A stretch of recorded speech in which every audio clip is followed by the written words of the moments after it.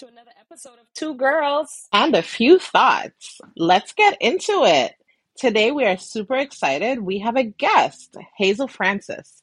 Go ahead and introduce yourself. Hello, everyone. My name is Hazel Francis, and I'm happy to be joining you girls today. And I'm also happy to be part of the Bank Street College of Education cohort reading for a master's degree in the General Education Standing Program.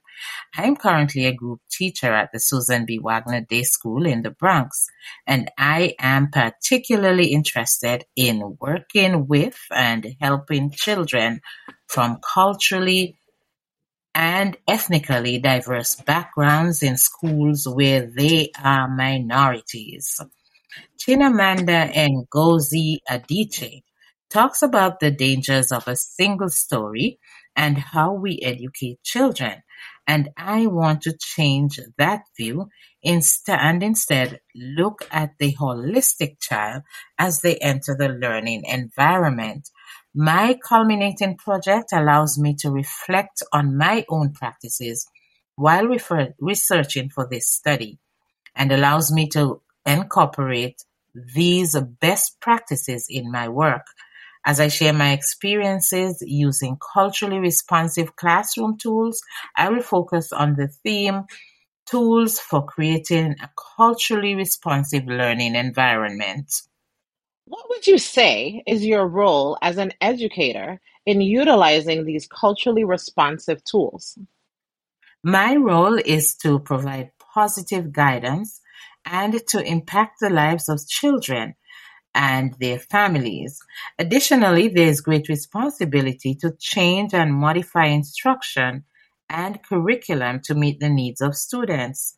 As educators, I strongly believe we are key facilitators in fostering culturally responsive classroom environments to promote students' confidence and academic success.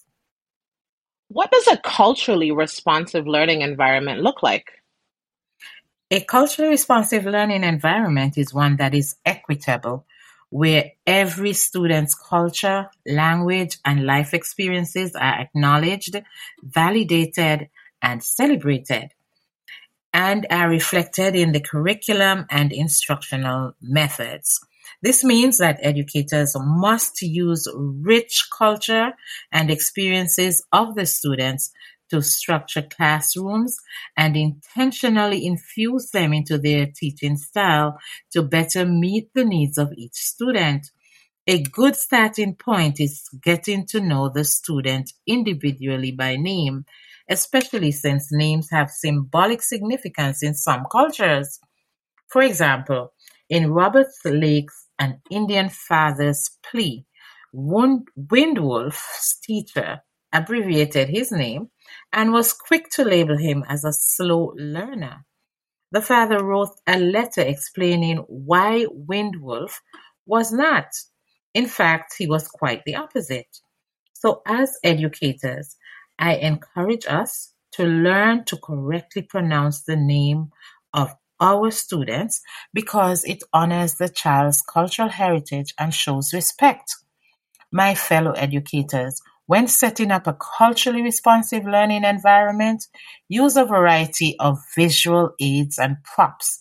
Make it a print-rich environment inclusive of relatable languages and pictures that reflect a variety of races and cultures.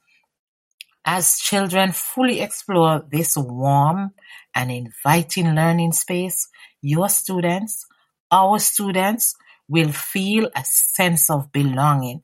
They will see themselves and their backgrounds reflected in a positive manner. For example, including books from authors of different races. Moreover, it will be important for educators to deepen connections with families and collaborate to provide culturally responsive learning experiences. Wow, that's incredible. You've spoken a bit about the family connection, which we all know is an important element that greatly impacts the cultural perspective of educators when working with children from diverse backgrounds. How have you used these culturally responsive tools to collaborate with families during your time at Bank Street? From my collection of artifacts, I have two notable artifacts I'd like to speak about.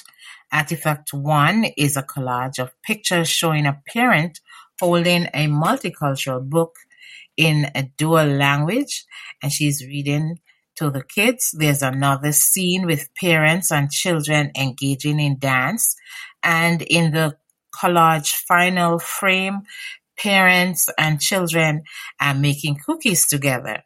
It was an exciting time for everyone, the children and the volunteer parents. My final artifact speaks to the musical heritage of the students. My students had the opportunity to learn to play different musical instruments from different cultures around the world. If you listen closely, you can hear a clip of this session. There are a variety of instruments that are being played, like the kalimba, the cowbell, tambourine. As the children played the instruments, they learned about the origins of the music. I love that the children collaborated collectively to create this music on the spot. Wow, that's amazing. As educators, let us remember that each student brings their interests and strengths into our classrooms. And how do we celebrate these diverse experiences? My project has proved that when culturally responsive learning environments celebrate students' culture, languages, and life experiences, they can make connections with their heritage and feel comfortable in an inviting learning environment. I have thoroughly enjoyed creating and packaging this podcast for my culminating project. I hope you found my presentation to be positive and you can implement some of these tools for creating a culturally responsive learning environment. I look forward to talking with you all soon again and wish you all the best in your teaching endeavors. And thank you, girls, for having me. Thank you so much for being a guest, and thank you everyone for tuning in to another episode of Two Girls And a few thoughts.